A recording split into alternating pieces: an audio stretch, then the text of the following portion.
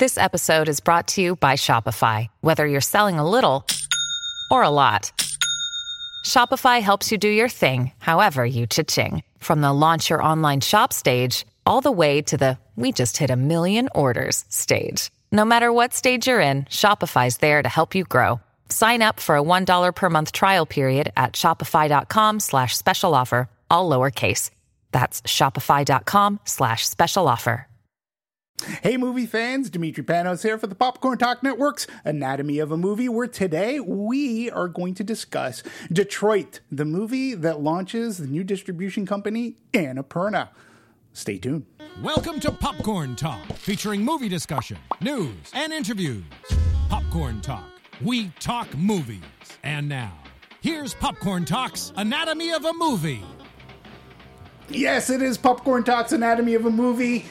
Dimitri Panos here with my awesome co-host, Marissa Serafini. Hey! Hello, Dimitri. Hello, movie lovers. How are you? I'm great. How are you? I'm moderately neato. Moderately neato. Yeah, it's all good. Unlike this film.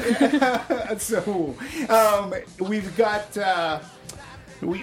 our esteemed leader, the man we look up to, the man with the plan, Phil. He's going to be joining us a little bit later.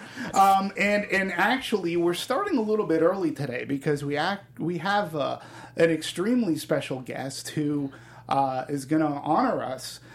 We are actually having a person who was at the Algiers Hotel when this story in Detroit, which it talks about, which it specifies on, she was there.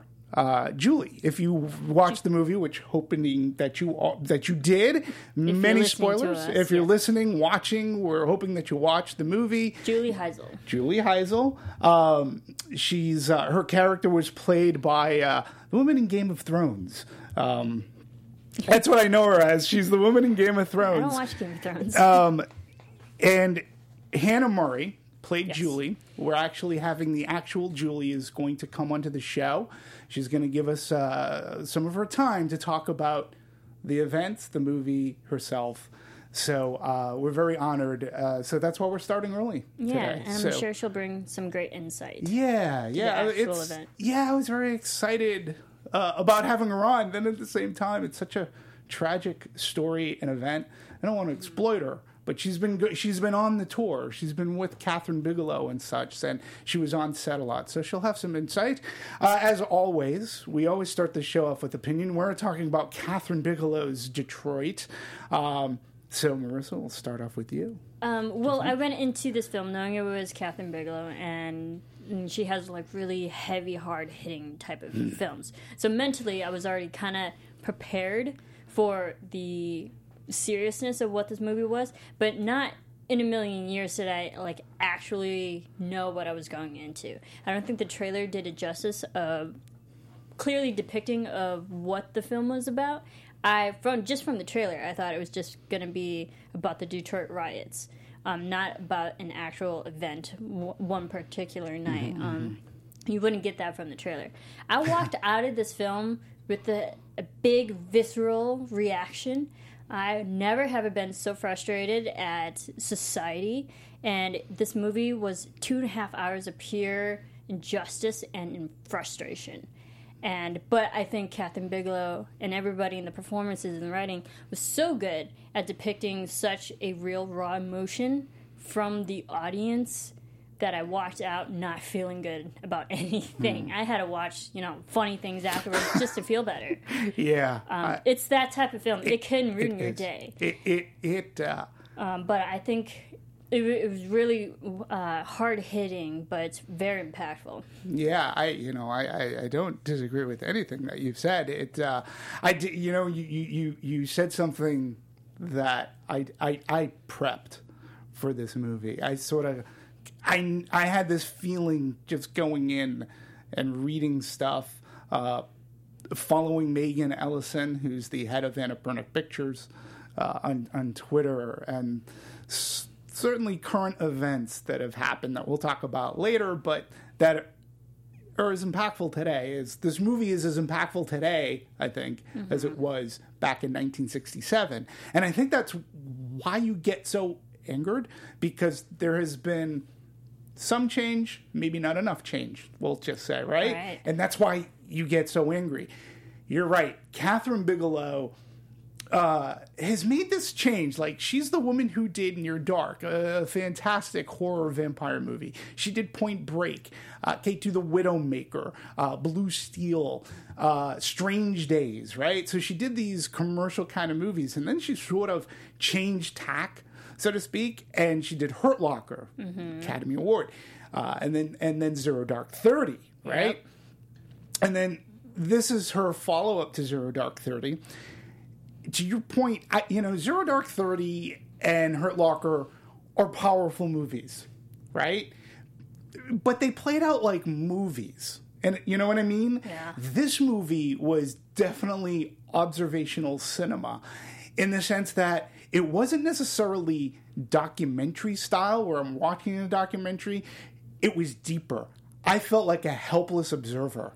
I felt as if I was in that hallway at the Algiers Hotel. My hands were tied and I was being brought along. Anger building up, shock, awe, despair, nervousness. Anything that was going on with the cameras, I felt Kathryn Bigelow put me in the audience in the center. Yep. Unlike any documentary that I've ever known, right? It works on that level. You got to be prepared. I was talking to a neighbor last night about the movie, and I'm like, this is not the comedy of the year. Like, this isn't... you're going into a very impactful, powerful movie. Kathryn Bigelow, the cast I thought was fantastic. Mm-hmm. Everybody. Yeah. Listen, I get it, and I know we'll talk a little bit more, but the gentleman who plays Kraus... Will Poulter, who had me dying laughing in We're the Millers. Oh, right. Right? Mm-hmm. This kid is hysterical. He's awesome. In this movie, if he doesn't get nominated... worst human being possible. He acts. He's an actor. He, gets into this role. We'll talk about him. John Boyega of Star Wars fame, obviously, good career choice for him. The whole cast. Like, it's one thing to be a solid director and to have this impact, right? But if you don't have the cast for which you can, share this tragic... if you don't buy them, then it doesn't matter how good the direction is, you're going to feel a little off. You bought into everything that was going on, and you had the hope, the despair, the tragedy. It's a very powerful movie. One of the most powerful movies that I want to endure this year. That I've watched in a while, actually. Yeah. Yeah, and I think it's good to have it. I mean, this movie came out purposely this year for the 50th anniversary of this unfortunate event. And it's good to bring it back to the service, and so everyone knows what happened. Again, and I'm always saying in Anatomy shows that I like movies that actually depict events that a lot of people wouldn't know of. Sure. Or they shine light on something that more people should be aware of. Absolutely. And this was an event that I did not know of. Again, I mean, granted, I was not born yet during this time. I knew about the Detroit riots because... Right. My father's actually from Detroit, so I kind of knew some history about Detroit, but not really knowing about Algiers Hotel and what went down. Hey, okay. Hello. Hello. Hi, Julie. How are you? I'm good, buddy. How are you? Oh, I'm fantastic. Listen, Julie, you're talking. This is Dimitri, my wonderful co-host, Marissa. Hi, Julie. We actually were just... We started a little early because we wanted to talk about our opinions. We usually start off with opinion. We're a very spoiler-rich show, and we dissect a movie. We talk about it as movie fans, and then after our opinion, we go into production, screenwriting, its genesis, and we were just talking about the impact that this movie has and why it's still, sadly, topical today. And I wanted to say that it is an honor and a pleasure to have you on board and giving us some time to talk about the making of this movie and how it impacted you. So... Okay, well, that's quite a topic. yeah, and I have to say something. When there was the possibility of having you on the show, I was very excited at first. And then I felt sort of kind of bad. I didn't want to exploit tragedy. And I know that you've been on this press tour. You've been with Kathryn Bigelow, and you've been going and talking with her and talking with people. And I was just starting to think and trying to imagine this must be opening up a well of memories for you. And so you got the glitz and glamour of Hollywood, and then this going on. I want to ask, how are you holding up? I'm doing all right. It was an important movie that I wanted to be made. I had even talked to, my son's a writer and producer in Hollywood. We're all in the business, the whole family. Mm-hmm. So, the glitz and glamour we're used to. But we had even talked about doing it, and I thought it would be a movie of the week. But then Mark Boal and Kathryn Bigelow got involved, and it kind of became, much, much bigger. So I was there with the filming for 9 weeks in Boston. My hometown. Oh, really? I love Boston. People were great. We had a wonderful time. It was emotional because it's been 50 years, and it's something I've thought about often, but probably never really dealt with it. There were certain parts, and not the parts I was in. It was more the part that hit me the hardest, Buddy, was the trial when the not guilty verdict came out. Yeah, and I actually had to leave set. Yeah, that was the part that hit me the hardest. And I know it hit my audience the hardest too. I don't know about you, Marissa, but I had people going, just audible, what? The exclamations of disbelief. Yes. Absolutely. Yeah. Hello, Julie. Thanks so much for joining us today. So we know that you were a consultant on the set, and you added, your 2 cents here and there. But what types of things did you actually contribute to, whether it be the cast, the story, or the actual production? What input did you give it? I got to do a lot. I got to do a lot of everything. Of course, I worked with Mark Boal when he was writing the script. We'd have phone conversations. Then, when I went to Boston,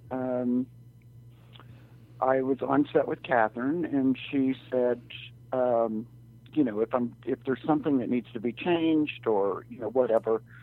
When I had first met her, she said this, you're coming to Boston. Well, it was Detroit then. But she said, you'll be on set. If I'm doing something wrong, you'll tell me. And I did, and she listened. I could only speak for the parts that I was in, which was basically in that manor house and, up against that wall. Right. But then on the days she didn't need me, because I'm a member of Local 798, which is hair and makeup out of New York, I did hair. Oh, okay. So you got the best of all 3 worlds, I guess. And a good friend of mine was a department head hair, and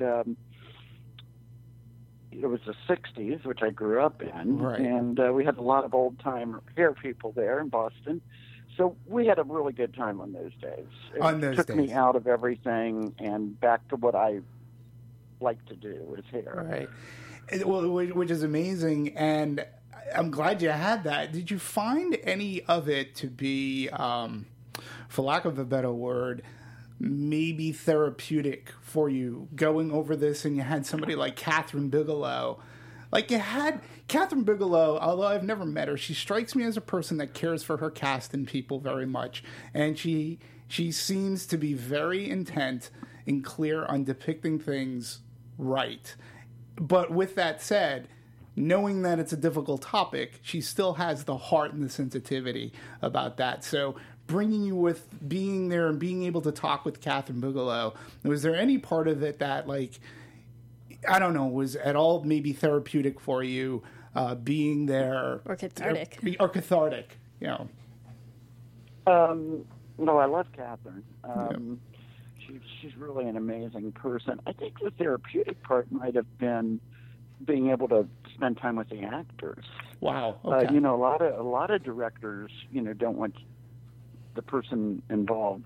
I've done movies, about real people before, and they don't want them involved. They want the actors to, just make up their own minds of how they're going to handle the characters. But these young actors were phenomenal. And they picked my brain. My one daughter saw the movie and said that Hannah Murray, who played me, she thought she was watching me. Wow. Because I'm kind of a, can I say smart ass on your show? Yes, you can say smart ass. You can swear. Okay. Yeah. And she depicted that to a T. So, and the three boys that played the policemen, the cast was just awesome. Catherine has a way of grasping people that are unknown. Yeah. And she works very hard on her casting. Yeah, and apparently her casting on this was a little unorthodox because she had everybody, it was all improvisational choosing. She didn't have scripts for them. And some actors, yeah. I wanted to talk to, Hannah Murray was fantastic, right? And you say you're a wise ass. That's awesome. Her character, one of the things what I liked about her, and then I guess in reflection would be about you, is that she did stand up to things. She would question things. There was a consequence, a tragic consequence at times, but I at least appreciated not playing a victim on her part. Right. She was very, very good at that, and I believed her. Well, good, and I'll certainly pass that on to her. But it's still me at 68 years old. And I want this movie, I've said it in every interview, I want to make it change. I really thought in 50 years that there would be a change. But there's not. I think one of the most interesting things I got to do on that press junket was speak at the new African American museum in Detroit when we went up for the premiere. And I was on a panel with Catherine and Laz Alonso, who played Representative Conyers, and Tyler, who played the boy that was running out of the grocery store that got shot in the back, and John Boyega was there, and myself, and that was probably the highlight of that trip for me. Really? Yeah, it really was. Our family's a kind of a study in cultural diversity. My 21-year-old grandson accompanied me to Detroit for the press junket and the premiere. Right. He's a 6'5", former All-American football player, biracial. Okay. And I worry when he goes out. I quiz him like I quiz the 10-year-old grandson. Like if somebody tries to grab you, what do? You hold on to your bike. You know what I mean? Right. So what do you do with your hands if you get stopped in your car? I mean, it's a shame that I still have to be doing that. I thought these would be my golden years and I could relax, but obviously not. Right. Marissa, do you had a... Yeah, I mean, I understand. I think it is sad that society hasn't really progressed more than still with the societal fears of what authority figures can do to us and into different races and the prejudice that unfortunately is still going on. I understand that, so I hope it does get better within history. In my life. Yeah, absolutely. But I kind of want to take it back to the beginning. What were your actual first thoughts when you found out that they were going to depict this story, this event that was so impactful to your life? Were you on board with the idea that they were going to make a film about this, or how did you personally even get involved? Yeah. Absolutely on board. They hired a reporter out of Detroit, David Zeman, to find whoever he could. And he actually tracked me down through my high school classmates. And I got a message from one of them. There's a reporter looking for you, and I think it's about Detroit. Because it's not something I broadcasted 50 years. Yeah. Very few people knew. I sat on it for about 6 weeks. I talked to my son, who I mentioned before. Right. And he's the one that made the first phone call to the reporter. who gave him Mark Bowl and his partner's number, and he called them and set up a conference call with myself and my son and Mark and Hugo. And then we decided to go with it because, like I said before, it's an important story. I wanted it to be told not so much for closure for the families of the boys that were murdered, but for they were kids. They weren't doing anything wrong. Right. And, some of the movie I'm not going to say was 100% correct because,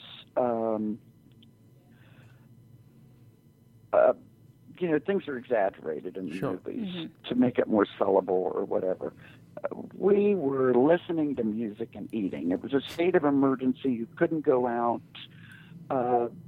We were doing nothing that warranted what we had to end up going through. Mm-hmm.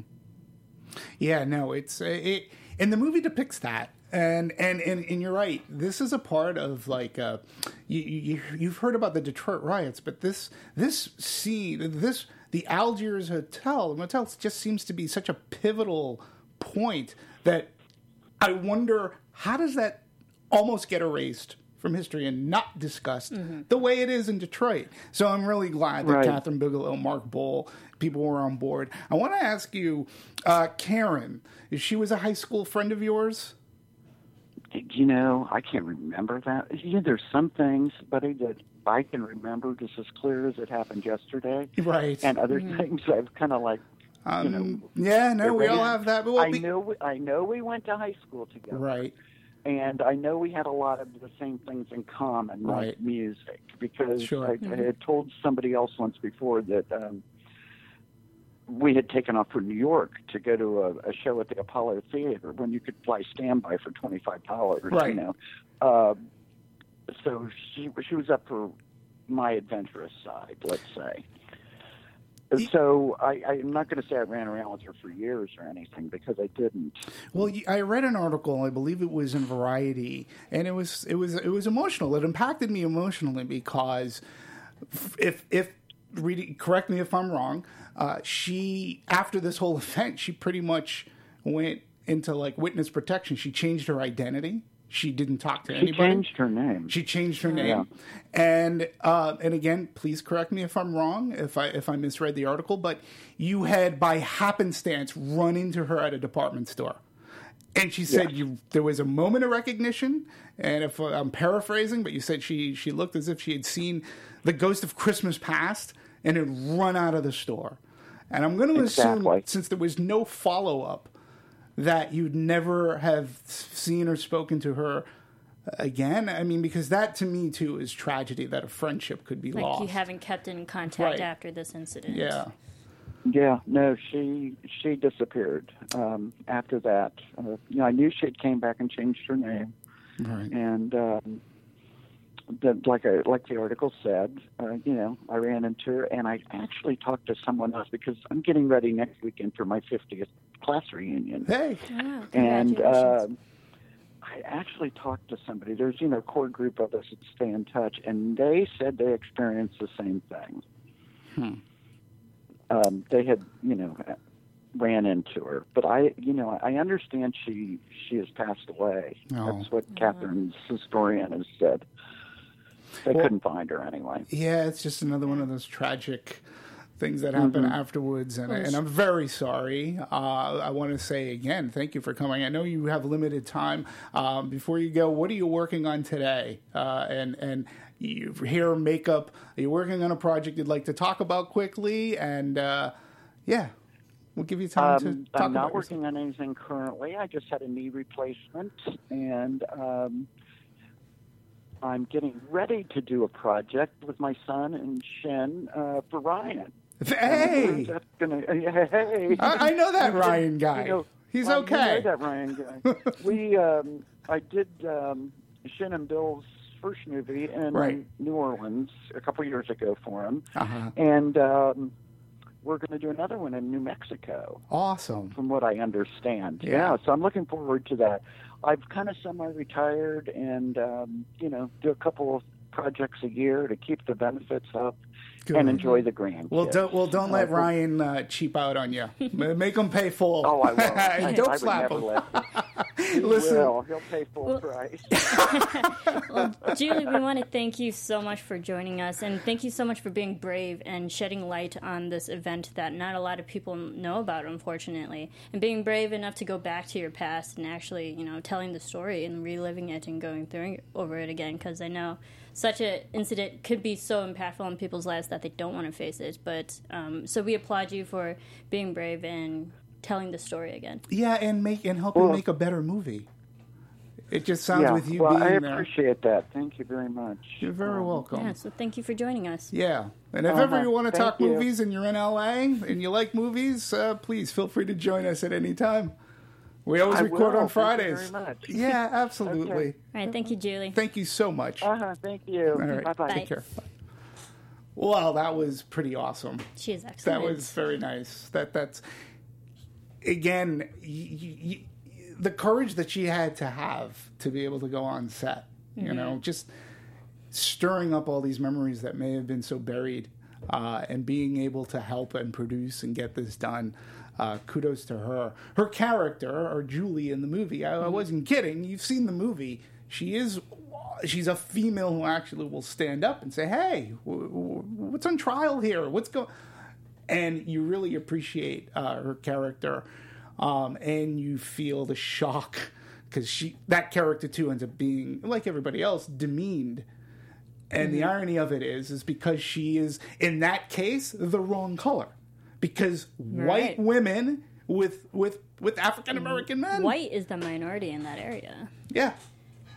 But she was you would figure from being white with the cops as racist as they were, but no, they were looked down upon because and they were white women. Yeah. Not even men. They were women too, which I think was a double hitter more so. Oh, yeah, absolutely. Absolutely. So, yeah, I mean, this is a very fascinating movie, and it's so impactful in so many levels.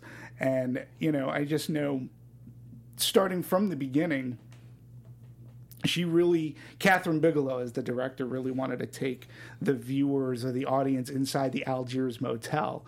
So they were experiencing this in nearly real time. And that's exactly how this movie felt. I mean, we've seen real-time movies come out. Well, and it was unfortunate. I mean, I think was actually great in how they depicted, because it was like a full night. But watching it was so realistic, it made that night seem like the longest night possible. And it's unfortunate, like, what happened. As we're watching everything unfold, it looked like this night would never end. Right. And that's what was terrifying about this, because you keep watching, hoping for that sense of relief and, freedom at the end of it. But it just keeps going, and like you're just like broken at the end of it. You are. That's a good way to put it. You're emotionally broken and charged at the same time. Mm-hmm. And it doesn't help. That we have leadership, right, who just a few weeks ago in front of police was sort of kind of perpetuating this type of behavior, police brutality. And it came out like a few days later that, he was joking, which angers me even more because... You should not joke about this. You don't joke about this. Situations. And Megan Ellison, who is not a very public figure, head of Annapurna, and now the Annapurna Studios and Distribution Company, it was on Twitter and said, "Dear Mr. President, I ask that you come and watch Detroit." And that's it. That's all she said. She wasn't like being like, and then tell me, because I think what you said was stupid. She just, and this was retweeted by her a couple of times, but it's one of the few times, that she'll go publicly. She doesn't do many interviews and such, which is too bad, because I think when we talk about women in Hollywood, right, this is a woman who... She had the means to do something, and she's done something and been very successful at it. She's worked with Catherine Bigelow before. And Catherine Bigelow, too, research just seems... She's right on point with this movie. as far as her directing chops go, right? Yeah. Put you right into it. But she had a great cinematographer, a great editor. Billy Goldenberg was editing this movie, and they actually used footage from this rebellion and blended it into the movie, which gives that feel. I thought that was actually pretty good of how, not to like jump ahead to the editing, but I thought it was very smart because it is depicted on, historical events. This really did happen. I thought it was smart how they easily blended documentary footage of like the actual newsreels of what actually happened when they were covering the news broadcast. And I thought it was a nice transition from day to day, how you saw how every single day just escalated with these riots. I thought it was like so easily well done with such ease, and I couldn't tell. Like, that was the thing too. Like, it was so, like you said, it was so blended in perfectly and seamlessly. It was making me think again of the movie Patriots Day, which we talked about, which didn't accomplish that, which you could tell that they were using because they would go to the video monitors. We talked about that here. Yeah. This movie, I couldn't tell. I couldn't tell that, like... Oh, I can tell when they used the news footage. Well, if it was specific news footage, but there was other footage, I just couldn't... Like, it was seamlessly put into this movie, which gave it that documentary feel. Everything up until you get into the Algiers, and... so, like, just a little history for those who don't actually know. I mean, if you're listening to us, you've probably seen the movie, but just a little bit more history on this the Detroit riots. So it began 50 years ago Sunday, so in 1967, after a police raid on an unlicensed after-hours club. The riots lasted 5 days, and by the time they had stopped, 43 people were dead, hundreds were injured, thousands had been arrested, and entire neighborhoods had been burned to the ground over the course of 5 days. These riots were so extreme that houses and people gone. Businesses, looting. It was a war zone. Yeah. I mean, the National Guard, I believe, was brought in. You had there were curfews. Army was brought in. And the movie depicts this. It starts off with that, but actually, too, since we're talking about the history, the movie does something extremely unique at the very beginning. It gives us a prologue with the artist overlays at the very beginning, the African art, and tells us about the history going into that. And it was. I found it to be very unique, very interesting, great way to grab my attention. 60s style. Yep. Yeah, like you would find that art in the 60s. And not once did I find myself being, like, taking medicine. And Bigelow wanted to give the viewer some socio-historical background into what led up to the conflagration, as well as some insight to the city's cultural landscape in 1967. And having been a longtime admirer of the work of the great African-American artist Jacob Lawrence, his seminal series regarding the Great Migration seemed the right voice to describe the decades leading up to the civil unrest in the 60s. So I just thought it was such a great idea that the production company, Catherine Bigelow, Mark Bowl, and such, they approached the estate of Jacob Lawrence and with an intent to blend the panels into one another.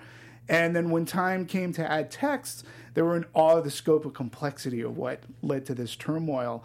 And this time they turned to a Henry Louis Gates Jr., director of the Hutchins Center for African American Research, and that's how they were able to get all this together. A very unique way to bring us into the story so that we're at least informed a little bit of the socioeconomic statics. Right. Absolutely. And then there was another thing, because the timing of it all and just also the mentality of the police force, just days before the Detroit riots, there was also the Newark riots, and where police were... there were some police that were actually gunned down as well. So the brotherhood between the police force from one to another were also kind of emotionally shattered too, knowing that their own brothers in arms were attacked, unconscionably so. Right. So just knowing the police force and like their mentality that they were apparently that was like the Newark riots were the last. It was the last straw that broke the camel's back more so. And they were on edge, and it kind of pushed them over the edge with Detroit. And that happened. So it was more extreme than it should have been. Right. Absolutely. And again, regarding history, it's like I've heard of it, learned a little bit about it at school, but it was very peripheral. Obviously didn't know anything going on at the Algiers. Coming from Boston, we've had our own racial standoffs as well. Growing up in the 70s anyways. So that's why I think that this movie is important to see. You're not going to come out of the movie entertained, like, whoo, well, no. But it's more informed. Definitely. And again, I think with the relevance of 1967 and Detroit is relevant today. If anything, it accentuates today's society even more so. So, we want to talk about a little bit about casting and such. I thought everyone did an amazing job. Where to even start? Shoot. Yeah. Well. I mean, I can throw this far out there, pretty quick. I already predict a lot of Academy nominations for these acting. Yeah, well, I think at the very least, Algie Smith, who played Larry Reed, was really good. But I think Will Poulter, as we talked earlier, as Philip Krause, was someone who, he stood out a lot. Her whole, as we talked with Julie, the casting process, it wasn't your typical way to cast. Kathryn Bigelow, she wanted to find out how nimble and imaginative these actors were. And to somebody like Algie Smith, who's not used to that, he didn't get to prepare for what was going to happen. So his reactions to everything that was going on, as well as everybody else on set, were true. Real-time reactions. Right. Kathryn Bigelow's known for her directing style, that she'll put actors in situations and not fully prepare them on what's going to happen, so she can get a more visceral, real-time reaction out of the actors live on set. Yeah, and Algie... And it worked. Algie Smith even goes on to say, even after he was hired, Smith still found himself caught off guard since he wasn't told which role he will be playing until a week after he reported to location in Boston. Oh, wow. He didn't know. He had no preparation whatsoever. Nope. Had no idea. So I found that to be very fascinating. And the cool thing, I loved Algie. He was great in this. I really felt for him. He's actually from Saginaw, Michigan, which isn't far from Detroit, and I was just in that area 3 weeks ago. Yeah. So I'm very familiar with Michigan. Like I said before, my dad's from Michigan, so Michigan's kind of like my second home state. So knowing that he was close to Michigan in that sense, he knew about the riots, but not to the extreme that he should have known for. So he even said about Kathryn that he wanted to be a part of this because of Kathryn Bigelow. Just her alone, and the brilliance of her professionalism that came with that. He says, when I first went to the audition, we didn't have the official script that they were reading during his audition process, but it was the essence of those lines that me and the casting director, Vicki Thomas, were going back and forth with, and I think that from day one I was just drawn to the whole project. So he was on board from day one. Yeah, which is fantastic, and he did a good job. His Larry Reed, I think, too.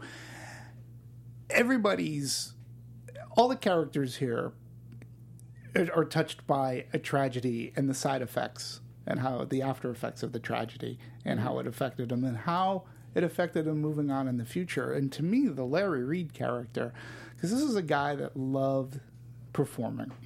He loved singing.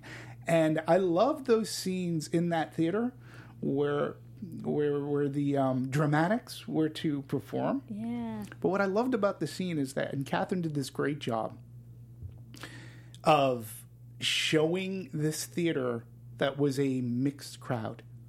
There were whites, African Americans there. There was diversity, and people were dancing and having a good time. And it didn't matter the color of the skin of the people up on stage. People were clapping, cheering, smiling, having a good time. Larry Reed so couldn't wait to go on board, and then they don't get their chance, and by the end of the story he doesn't want to perform anymore. Yeah, and I think it's so sad. I think they did a great job of building up his character, that he was like so full of life and happy. He was happy where like he had a direction in life. He had a goal set in mind for him. Big aspirations, just to literally be derailed by this one night, and it changed his life completely. He lost that drive to perform, or like be that successful artist that he could have been. You saw his views change on society. He didn't want to go to certain locations because he knew police were going to be there.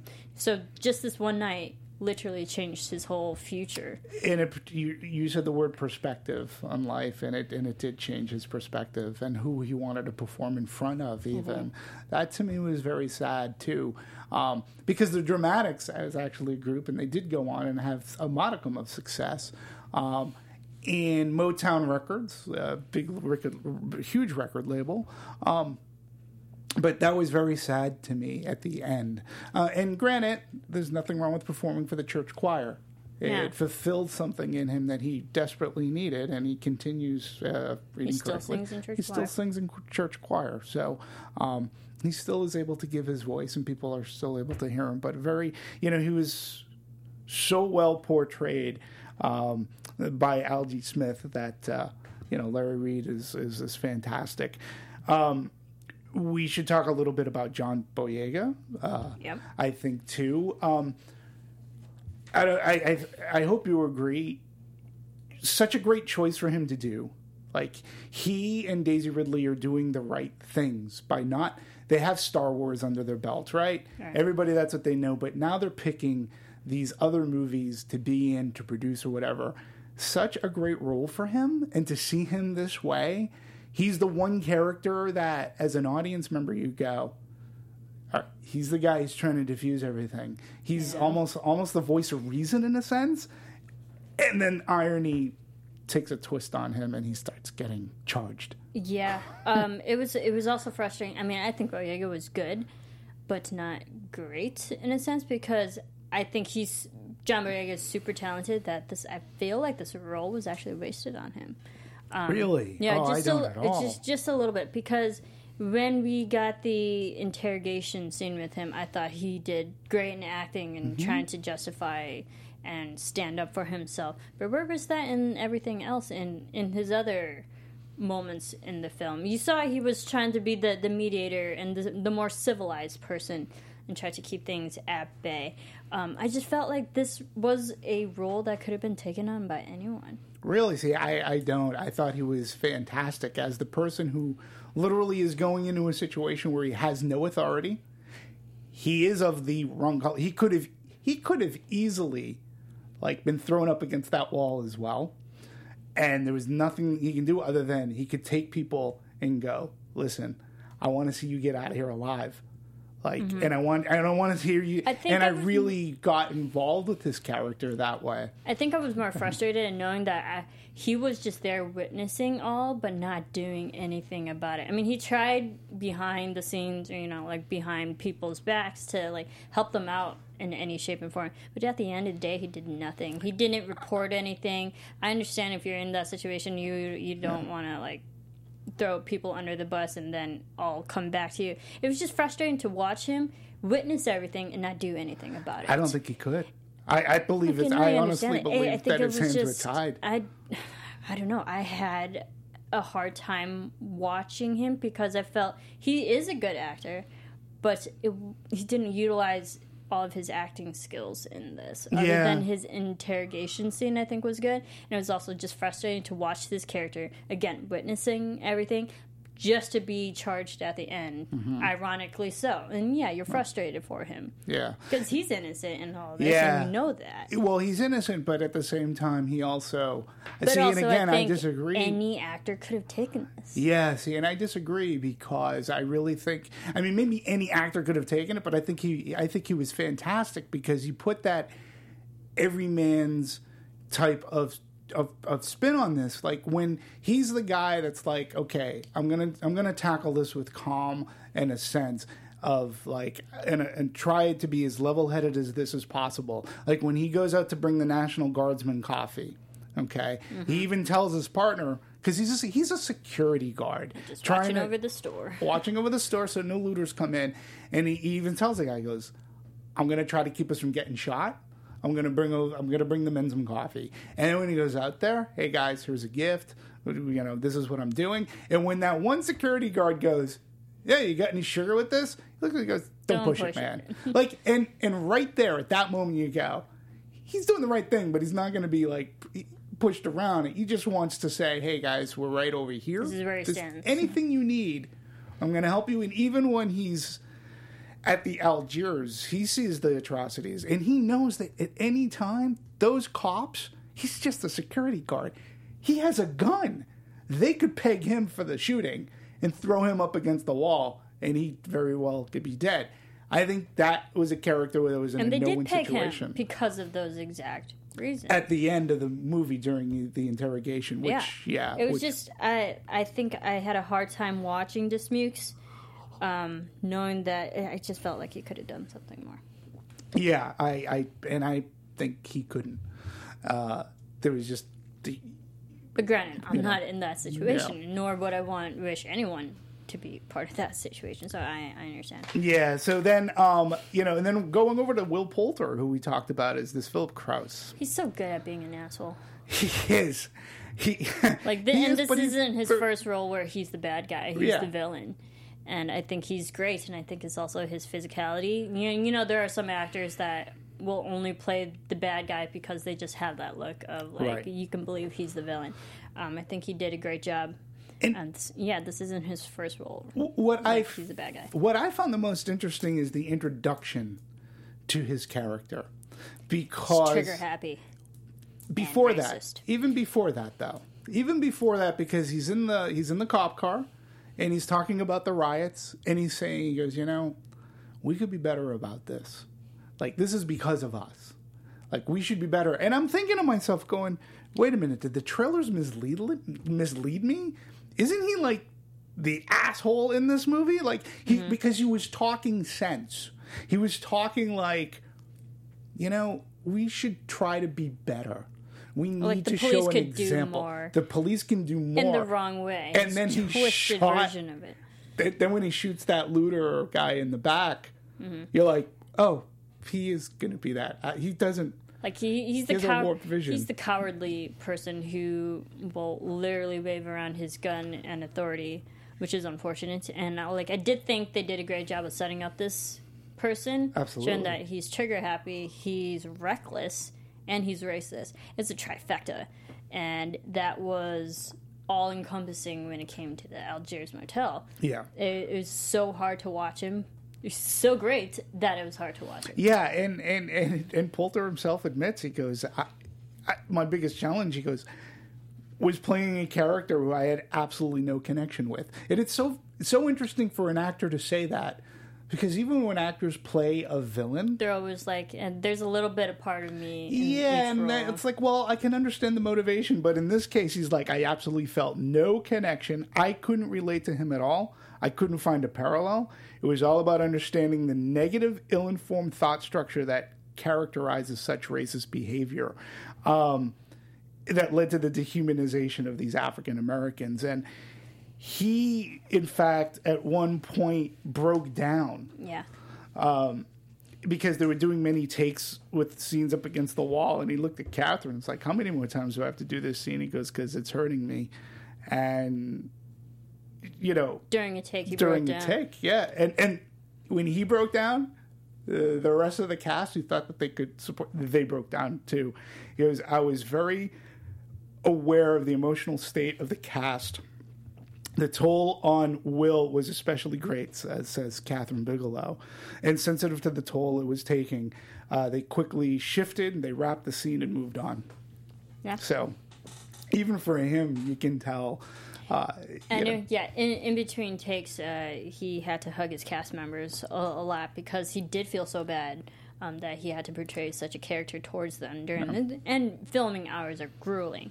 And they're young. These are young talent too. And to do it over and over again. Like, I'm glad that he says that it makes him look better as a person. And so I appreciate that when they're not like they're the person that they're portraying, so, like, I appreciate that. He couldn't be... Again, I always look back to We're the Millers. And he was, like, one of the shining... He was just... Weird, quirky guy. Hysterical in that movie. Yeah, he's played assholes before, but not to this level. Mm-hmm. And, again, I think... I watch him and go, this guy can act. Because I don't believe for a minute. Did you feel like it went on too long? What aspect? Watching Krause derail these people emotionally went on too long. It's a hard question because the answer is yes, but I felt that the movie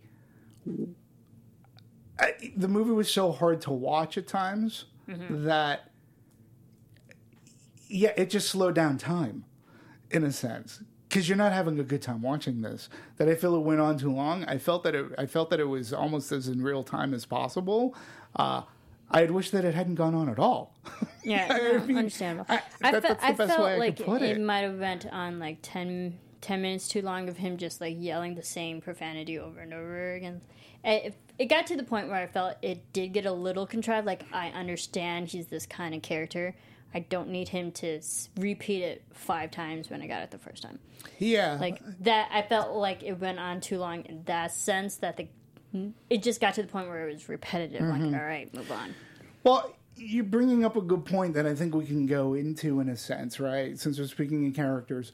I didn't find it exploitive. And I want to talk about the violence in this movie because the violence here is impactful as well. Mm-hmm. And again, I didn't find the violence to be... I found it to be more hard-hitting than it was exploitive in its nature.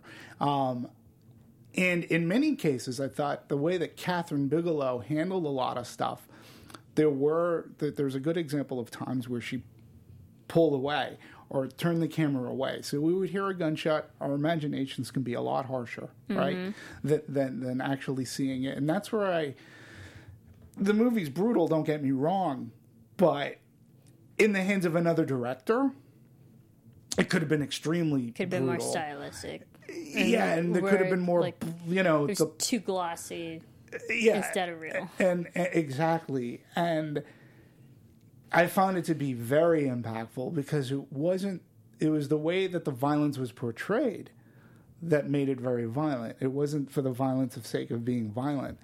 Those characters were so mean and nasty.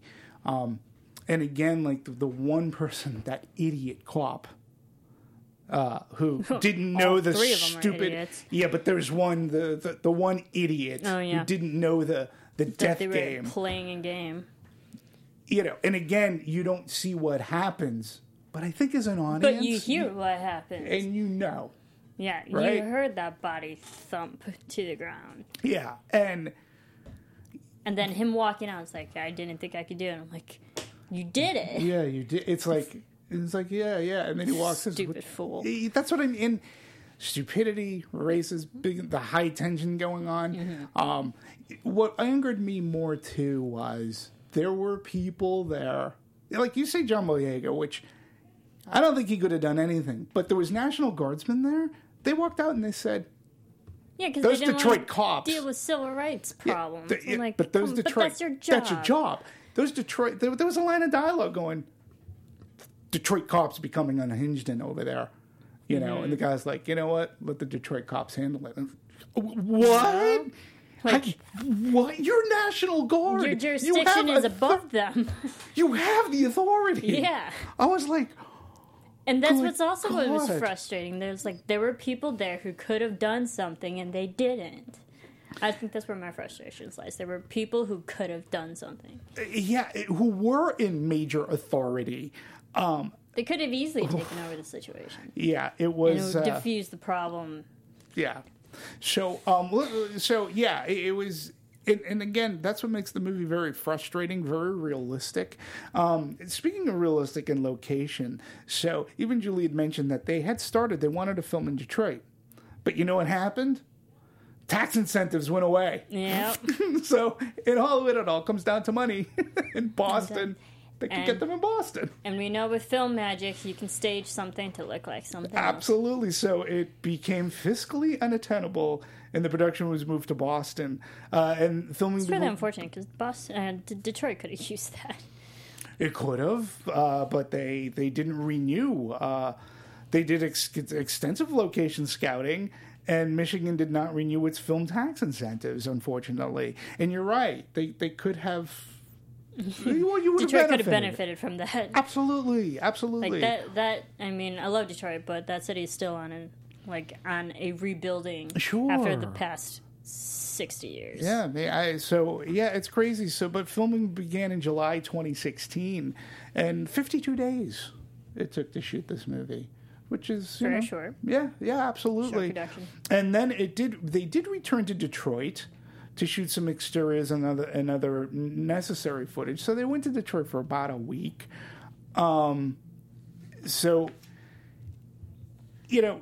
Catherine Bigelow has a technique and an ingenious technique bringing it to life. Not only did she keep the cast in suspense as to what they would be shooting on any given day, I can't even imagine.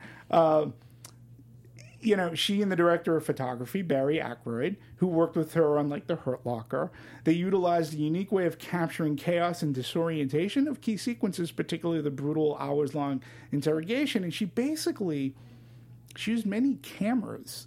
It was multiple camera, so that at any given time, the actor who's feeling what's going on, they'd be able to capture everything that they needed. And it was always in constant motion, recorded and captured the entire environment. And in fact, they had to light it that way too, so that it looked as lit on one end as it did at the other end of that hall, so that the cameras can capture consistent look for the editor to put together, which is fascinating. It was well done in the production aspect because a lot went down in that constricted hallway. You felt small. And it felt clustered. It felt claustrophobic. And I think they did a great job of actually depicting that small area. Absolutely. You would not want to be in that hallway at all. Yeah, and the suffocation. Yeah, well, and the actors were able to create their own space, so to speak. You weren't acting in the scene like in a play, since you didn't know what camera was on you. That's the other thing too. The actors had no idea; they were just acting. And when you had to be there 110% all of the time, it took you out of your comfort zone, which she wanted that. And again, she has great respect for actors too. And she was just, what she was able to capture, you said claustrophobic, and you. And I think that's why it felt like a lot, because it was a lot in such a small area. You wanted to just get out. You wanted to get out. And again, like I said, I felt like a helpless observer.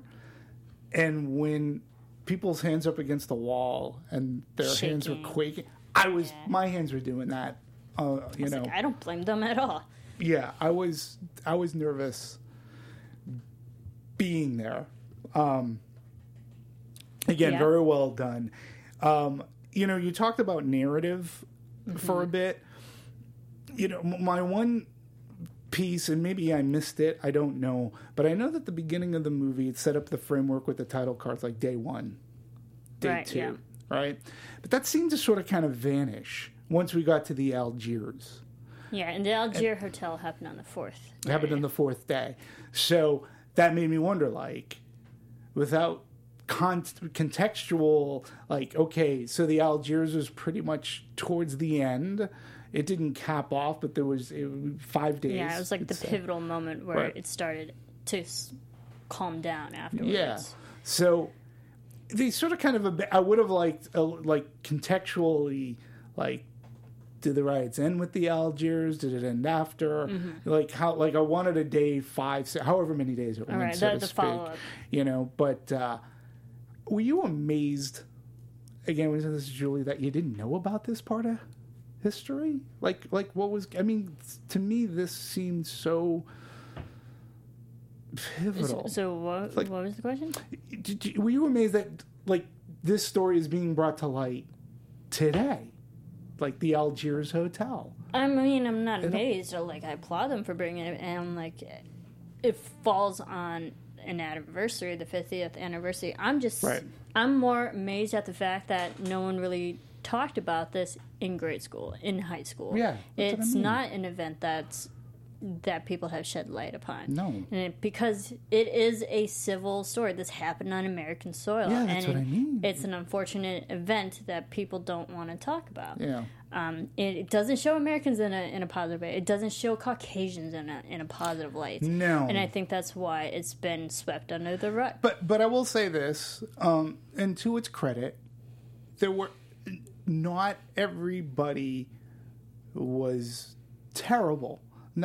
There were when Larry runs away, he ran into some Caucasians that were like that were here to help that were there to help, and they were like, "Come on, man, we're going to take care of you." And there were some people who were actually like, you could tell they were good people. There just weren't enough of them. There weren't enough of them. They were there, and also the narrative in it of itself, the facts. There was a lot of things missing from this night. A lot of details that no one still hasn't really come to terms with, or no factual things that could explain a lot of what actually went down. Like the gun. The gun. Where did it go? The death. What actually happened? Was he killed before the police raided the place, or was it during? Yeah, there were so many unanswered questions, and I think that's what this film kind of had to do, maybe fill some plot holes, so to speak. But my question is, watching it, because this is Hollywood. Hollywood tends to glamorize things or write up stories that make it believable, and you can kind of understand this could have happened, but how much is actually real and how much is not. Knowing that even some facts are still not known to this day. Right. What was actually, fabricated to tell the story. Yeah, and this is where I'll also give Detroit credit, because we don't get a title card at the beginning. There's nothing in the advertising or marketing that suggests. It's just a story that we'd never heard about. And then at the very end, it says pretty much exactly what you said. A lot of the details happen from exhaustive research that they got. They tried to piece things together as best they can to tell this story. But they also go on to say that the events may not have played out because there's dramatization. We've talked about this before, about movies that will come off as being true. This movie comes off and at least says dramatization. Like, we had exhaustive research. Many of the things depicted happened, but there's still things that we don't know, that we just had to extrapolate from talking to people and what they say. So at the very least, Mark Boal and Kathryn Bigelow took great time, care, and respect, I believe, for their subjects, for the people that they talk to, in putting this in. When somebody like Julie signs off to do this, I get the sense that, and even Deschutes, when they sign off to say, "Hey, yeah, I'll help you out. We'll make sure that this is right," I think that that's a merit to the creators and the producers of Detroit, saying that, because you're not exploiting the story. And also, I was just wondering, with the narrative, and we know that 3 bodies were found at this motel, but also watching the film, we saw one of the deaths is because of the death game. Another one is because they just killed Fred at the end, which was unfortunate for Fred. We can talk about Fred too. Yeah. But then another one, like the first body was Carl. And I think that was the mysterious one with the knife. So you see how the film depicted how at the end of the night there was 3 dead bodies, but how much of it was actually true. And that's how they died. Again, you did have a count that there were. It's like you had a count that there was 3 at the end of the night that were dead, but how did they actually die? Was that actually true in the narrative? That's what I'm saying. Yeah, the film showed their deaths. Carl is a question mark. The person still a question mark. The person in the room where that idiot cop shot him, I think, because there are at least audible witnesses who are still up against the wall. And I read that one during the death game actually between interviews and people who witnessed or heard it, said that he was actually beaten to death. by blunt force of an actual rifle that was unlicensed. Yeah. So it was another unjustified death, an unexplained death too. But the movie showed that he was just shot due to the stupid death game. Right. But again, whether it's a beating, which I think a gunshot, there's a beating could have taken a while. I don't. That and who's the character you wanted to talk about? Fred. Yeah, Fred. Let's talk Fred. Jacob Latimore. I think he's a good actor. He was great in Collateral Beauty, which is a fantastic movie that no one watched but should.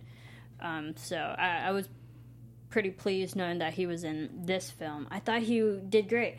And he was that friend who was just doing his job, and he was there being loyal and standing up for himself and standing up for what's right. And I was rooting for him. I was rooting for him and Larry throughout this whole film. Me too. And I actually did think Fred was going to make it until the end when he actually stood up and knew the truth. He was like, no, we can't get away with this. And unfortunately, he didn't. Yeah.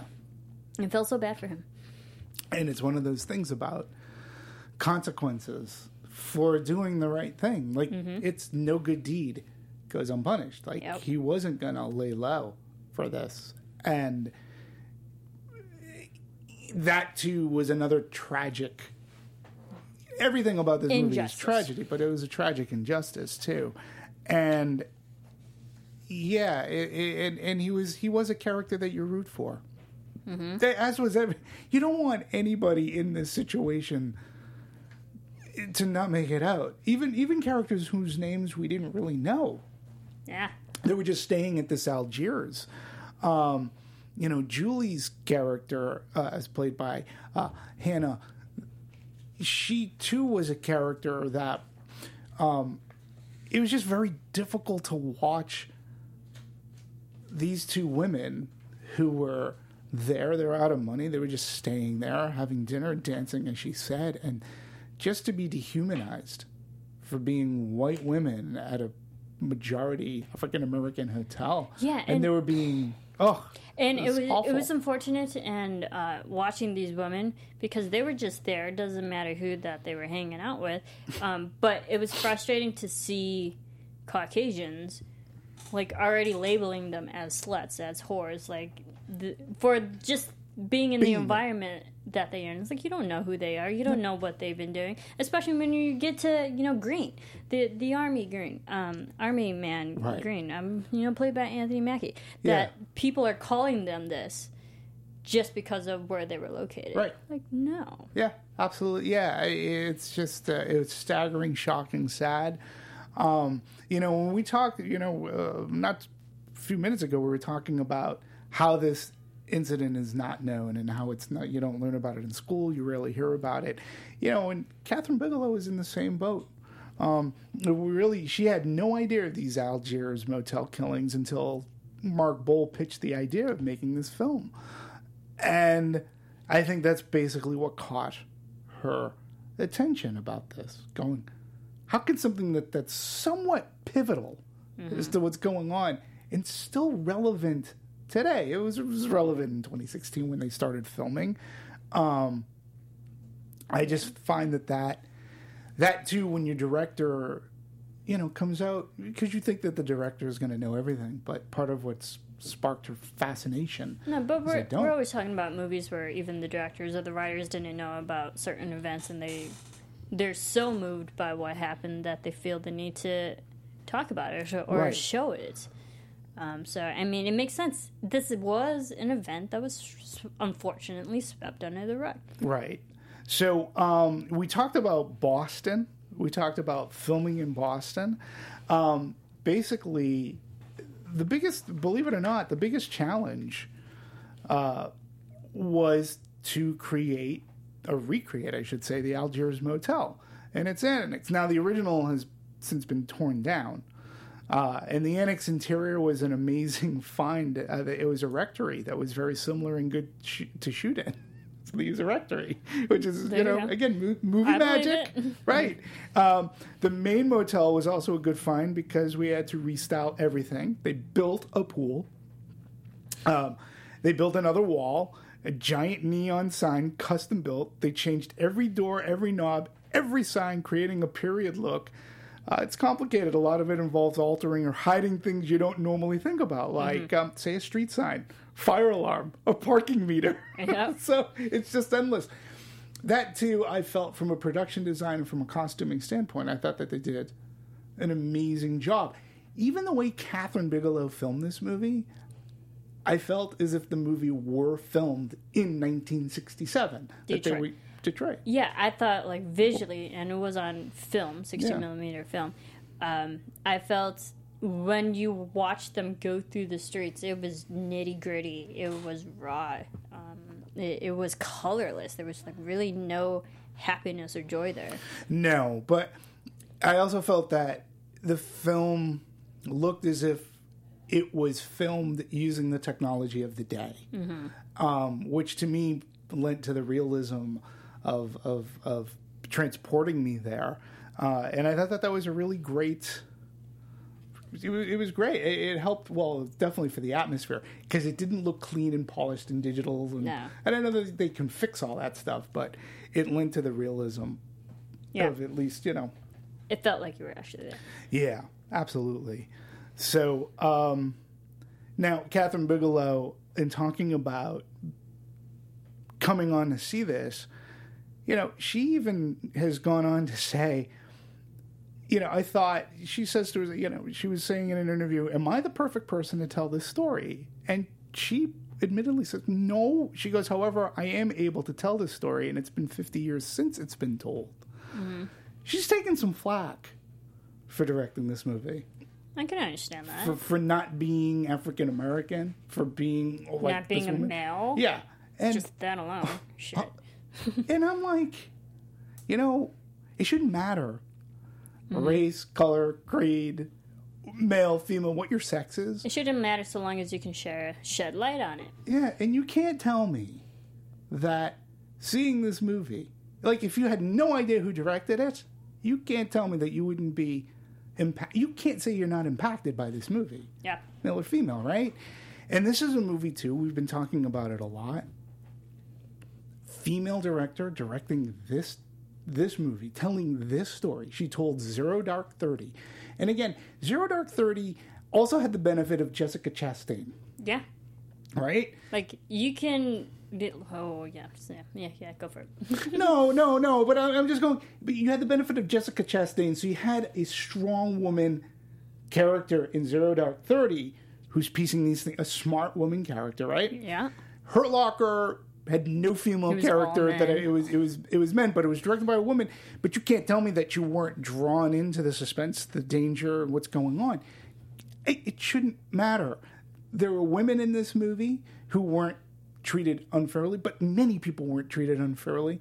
To say that Kathryn Bigelow wouldn't be the right person to do this, where I would say, no, I think she's proven that she was exactly the right person to direct Detroit. If not the best person. To show it. Agreed. And more people should be talking about Kathryn Bigelow's Detroit. I know it doesn't say that on the credits, but she did an amazing job. She doesn't need Hollywood. to. Like, she doesn't need to put her name on the masthead. She's not that type of director. No, she's not. But all I'm saying is, look, money talks in Hollywood. There's a hypocrisy saying, like, if this movie made more money, but we need to champion people like Megan Ellison. We need to champion Kathryn Bigelow. We need to champion these women who are doing these creative processes and doing it really well. Whether it makes a ton of money or not, just like, you know, the people around Megan Levy and things like that. Yes. We need to talk about this more. You know, and not that Kathryn Bigelow wants the limelight, but she did such a fantastic job that she should be given a lot of credit, and many people should be bestowing upon her. Good job, Kathryn. You're really paving a way for other women who want to direct maybe these kind of movies or documentaries. Who cares? Perpetuate the feeling. That's all I'm saying. So, you know, she's had quite thus far an amazing career. Yeah. Right? Yep. So, you know, and she's turned down. You know, I didn't even realize this. She was asked to direct a James Bond movie once, right? Which I'm all in. I think she'd do a great job, right? But she's like, my own personal concerns are at the service of the importance of a movie tells. I'm compelled to make emotionally, socially, politically challenged pieces. That's what intrigues her. That's what she wants to do. And I've said this. Yeah. How come she doesn't do bigger? She can. She can, but does she want to? That's the question. Does she really want to, or does she need to? Absolutely not. Nope. I say go for her. Good for her. I mean, she can choose whatever the hell she wants to do. Yep. And to this day, she's still the only female filmmaker ever to win a Best Director. Right? I'm all for it. And so, interesting stats. It's not just lack of awards attention. Female filmmakers are given few chances to ply their craft. Last year, women comprised of 7% of all directors working on the top 250 grossing films domestically. 2% dropped from 2015, according to a San Diego State Center for the Study of Women in Television and Film.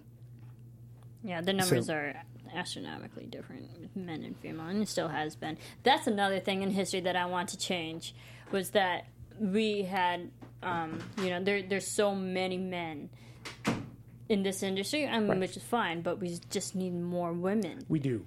And I think they're out there. But women also need to be given the actual opportunity.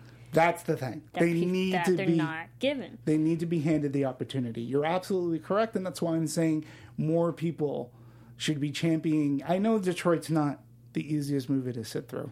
It's not. Mm-hmm. But you're right. There are women out there who I'm sure are dying for an opportunity to do this, to work in some capacity, whether it's director, cinematographer, editor. Yeah, well, that was the great thing about Megan Levy. Most of the entire production were women.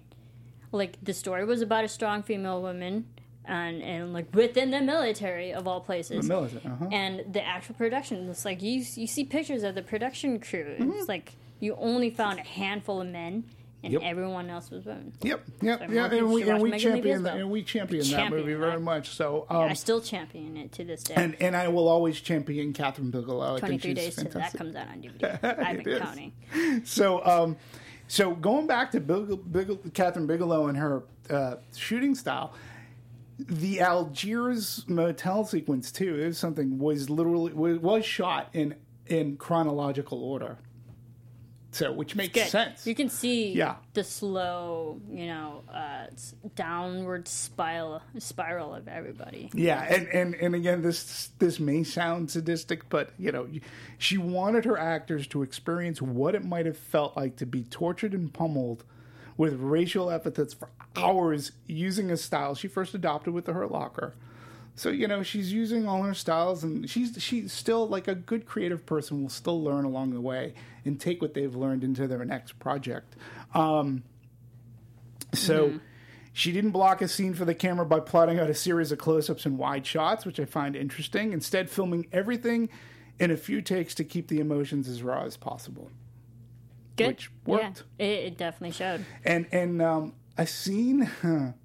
it wasn't filmed chronologically, but I want to talk about the courtroom scene, which we talked about. And this was also, we know Catherine Bigelow's films are super, super long. Right. I think the whole second act with the Algiers motel, it was great to watch, and it was like such an emotional struggle, like getting through it. When it cut to black, and it faded to black. It did. I'm like, to show that act is over. Finally. But then it opened up for the whole trial. So, like, I legit had this thought. I'm like, oh my God, now I gotta watch this.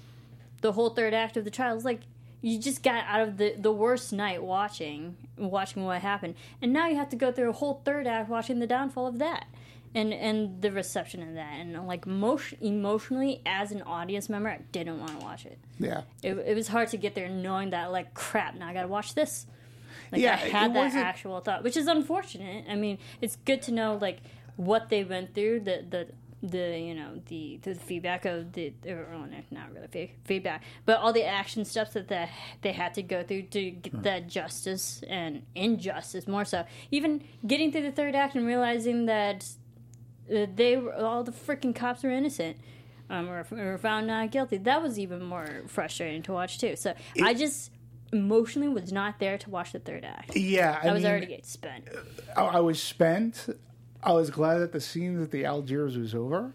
It gave me a little breathing room, but then we get to the courtroom scene. Now, the courtroom scene was frustrating on so many levels. I'm not a lawyer, okay? I will say I believe I have a good sense of right and wrong. I have some semblance of a moral compass. I've seen a lot of law shows on television and movies, but the prosecution seemed so inept in their job. When John Krasinski, who, like, again, just as the sleazy lawyer. Like, and he's so lovable. It was hard to watch him being another just, like, asshole in this film. I was like, we don't need, sorry, not to sound terrible, we don't need another white male being an asshole after all of this. I was like, that's the last person I want to see. I'm sorry. But when he was interrogating, or he had people up in the witness stand, people from the Algiers, and he started bringing up, weren't you in prison? I was like going, when's that other lawyer going to start, like, objection, Your Honor, that has nothing to do with the case. Objection. I wanted flags like in a football game. I'm like, what the hell are you doing? This has nothing to do with the case. And when Larry finally gets up and goes, who's on trial here? Right. I was like, oh, good God, thank you. Somebody's speaking up. But again, it shows, like, this guy is also now still dehumanizing these people who are going through trial. Yeah. They're the ones trying to find themselves innocent because they were, but also dehumanizing them on the stand in front of everybody else. Just like public humiliation. It was, to your point, it was another semblance of, it was not rhetorical, it was verbal violence. They were being dehumanized.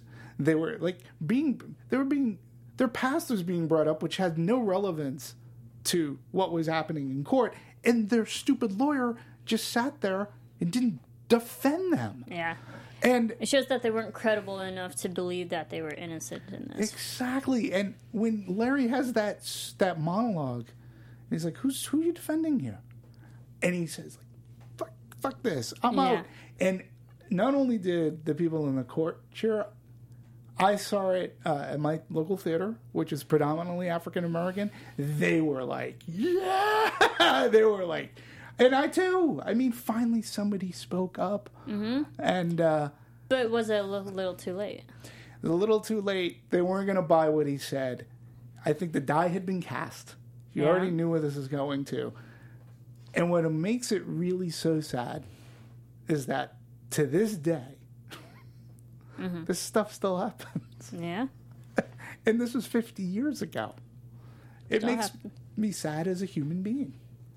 And angry. Like I said, literally from the top of the show, that it's a 2.5 hour of pure injustice and frustration. It is. And I tried to get that across from my neighbor. He goes, oh, I'm going to go see it. I said, all right, I just want you to be warned. Good luck. Yeah, because this really is a movie that, let's talk I want to talk about marketing, because this is a hard movie to market. I want to talk about numbers. It's a hard movie to sell. The other thing, too, that I'm a little bit surprised at, this movie was released, we're still in the summer months here.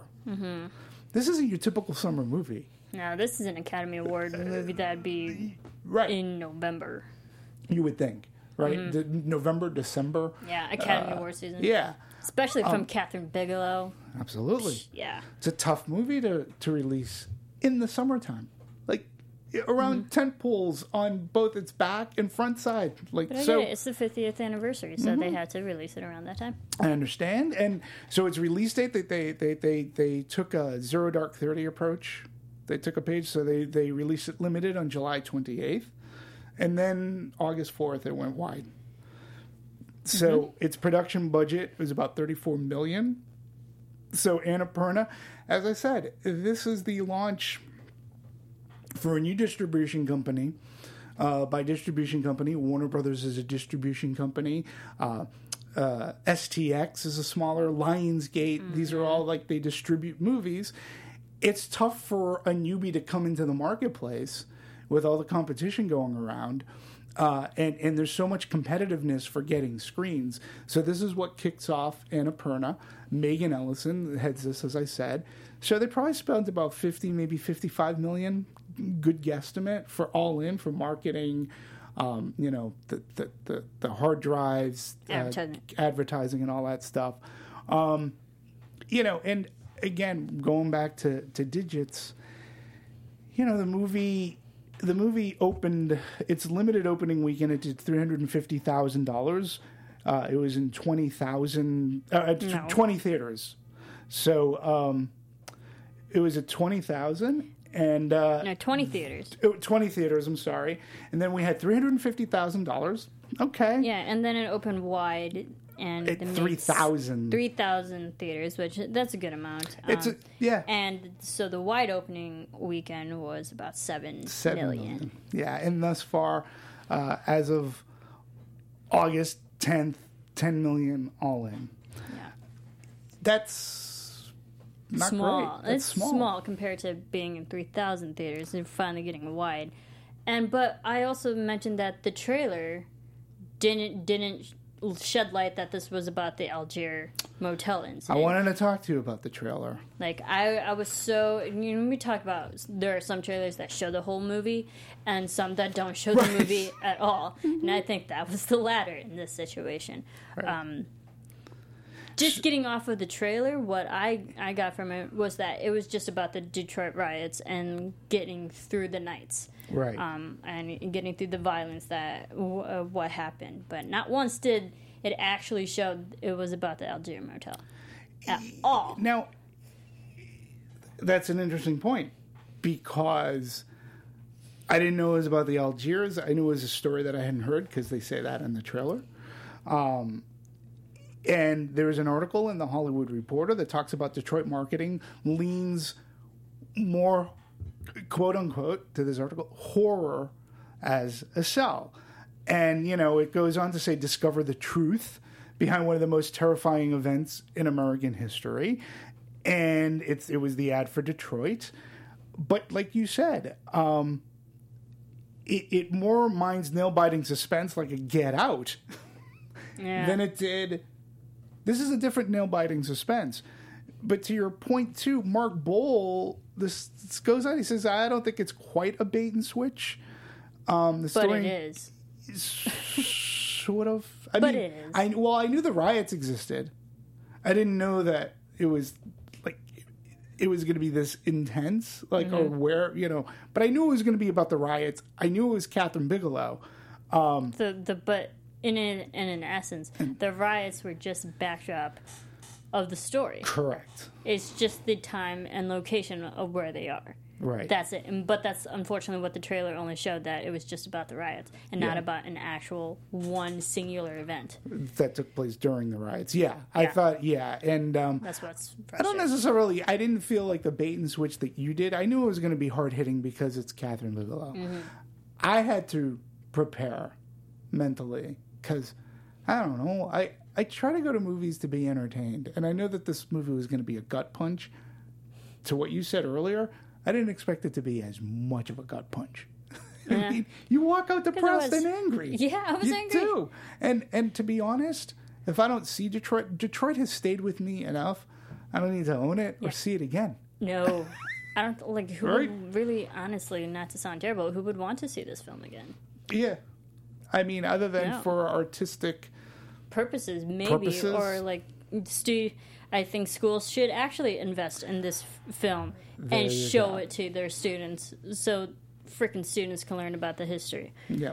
And we talked about like that happened with Megan Levy. It's like, this is a story that people should be talking about and teach in schools.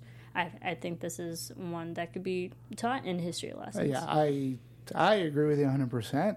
Only for that reason. Rotten Tomatoes 85%. That's high. So, which is high. Cinema score A-.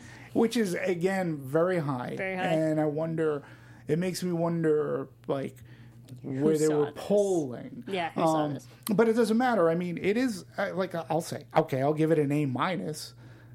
But it's a movie that, even if it's on, like, HBO, like, within 8 months to a year, I might turn it on and see what part, but then I'm gonna go find a James Bond movie that's on or something else. It's a hard movie to sit through. I'm gonna go watch Friends or something. Shoot. Right. It's that kind of movie. So you were talking Academy Awards. legacy. Obviously, it's not a franchise picture, which is a breath of fresh air. I would definitely say for the acting and directing. Yeah, I agree. Maybe some tech specs as well. I mean, like, we've seen other war films, other action films that had better technical sense, whether it be acting or, visuals. I don't like cinematography. I don't really think watching it literally in the first 30 seconds, I really I don't know how I really thought about this, but like Catherine Bigelow is so handheld. I was like, oh crap, it's that kind of movie. I also had that thought. I was like, oh man, it's going to be 2.5 hours shaky cam.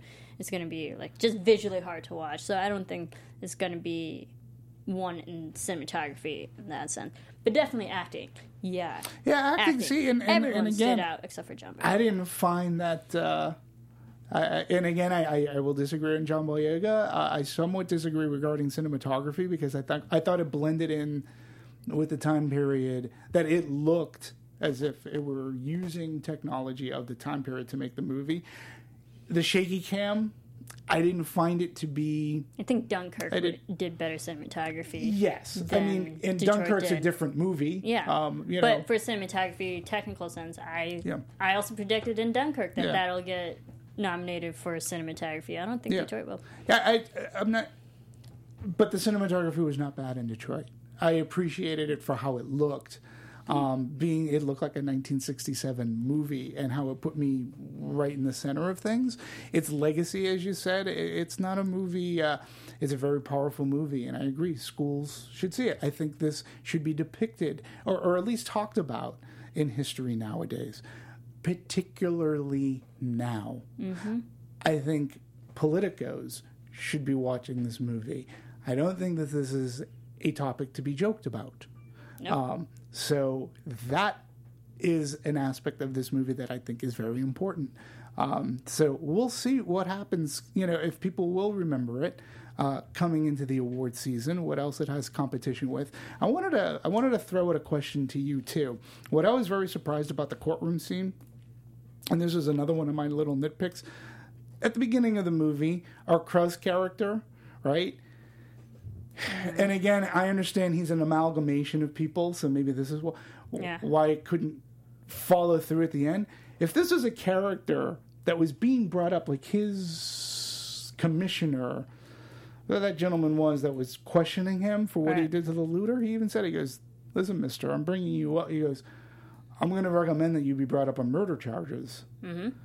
And I was like, how come that doesn't play in towards the end of the movie? Right. Like, how do you forget that? Well, did he take the stand and go against his own cop? Like that would have been great. Yeah, putting his 2 cents in, knowing that this guy is trigger happy. Yeah, but again, being he's an amalgamation. Yeah, I was figuring why, but that was sticking in my head, going, this guy was being investigated for murder. He's going to be investigated for murder. So it is a very tough movie to see. But kudos to Annapurna and their first movie out of the gate. May they continue. May they continue to release movies. And so, any final thoughts? I'm glad I know more about this story. It's sad when you have to learn about something as tragic as this and know that injustice and history repeats itself. Like, history's still continuing, and I just hope that America and all over the world, really, that situations like this don't become as extreme as they were back then, and how we just need to change. We need to. As I know, it's easier said than done, but it's just unfortunate that prejudice and discrimination, it's still a big abuse issue. Of power. Yes, still a problem today. And I think that's what makes it relevant. Like, if we didn't have this, if it had all disappeared, you would look back and say, wow, history, are we so proud that we've come this far? But we can't really necessarily say that in this situation. Like, in these types of situations, we can't say, wow, 50 years have gone by. Look how far we've gone. That's what, to me, makes Detroit relevant and depressing and gut-punching today. But people need to know about it. Yeah, people agreed. Need to know about it. Agreed. So, hey, folks, Thank you for joining along. Hope you enjoyed our special guest, Julie. She was fantastic. She was great. It was a really great thing. A person who was at the Algiers, who suffered the indignity and the tragic violence that took place there. She was a fantastic guest and very, very thankful that she came on to be honest with us. That was very nice. We hope you enjoyed it. Tell us what you think of Detroit, or what you thought of Detroit. Would love to know. What do you think about its Oscar chances? Did you enjoy the performances? Are you with Marissa about John Boyega? Or do you think with me that I thought he was actually pretty good as well as everybody else? Who did you like, maybe disliked in the cast? Share them all. Go online. Say hey. We'll be right back. So we want to say thank you very much for joining us. We got plenty of more movies to talk about. Yep. We'll be talking Dark Tower. We'll be talking Annabelle Creation. Yeah. We've talked about Megan Levy. Go watch that. We've talked about Megan Levy. That's more feel good. Yeah, and go see a feel good movie after this. Yeah. But we want to thank you for joining us. And until next time, see you at the movies. Bye.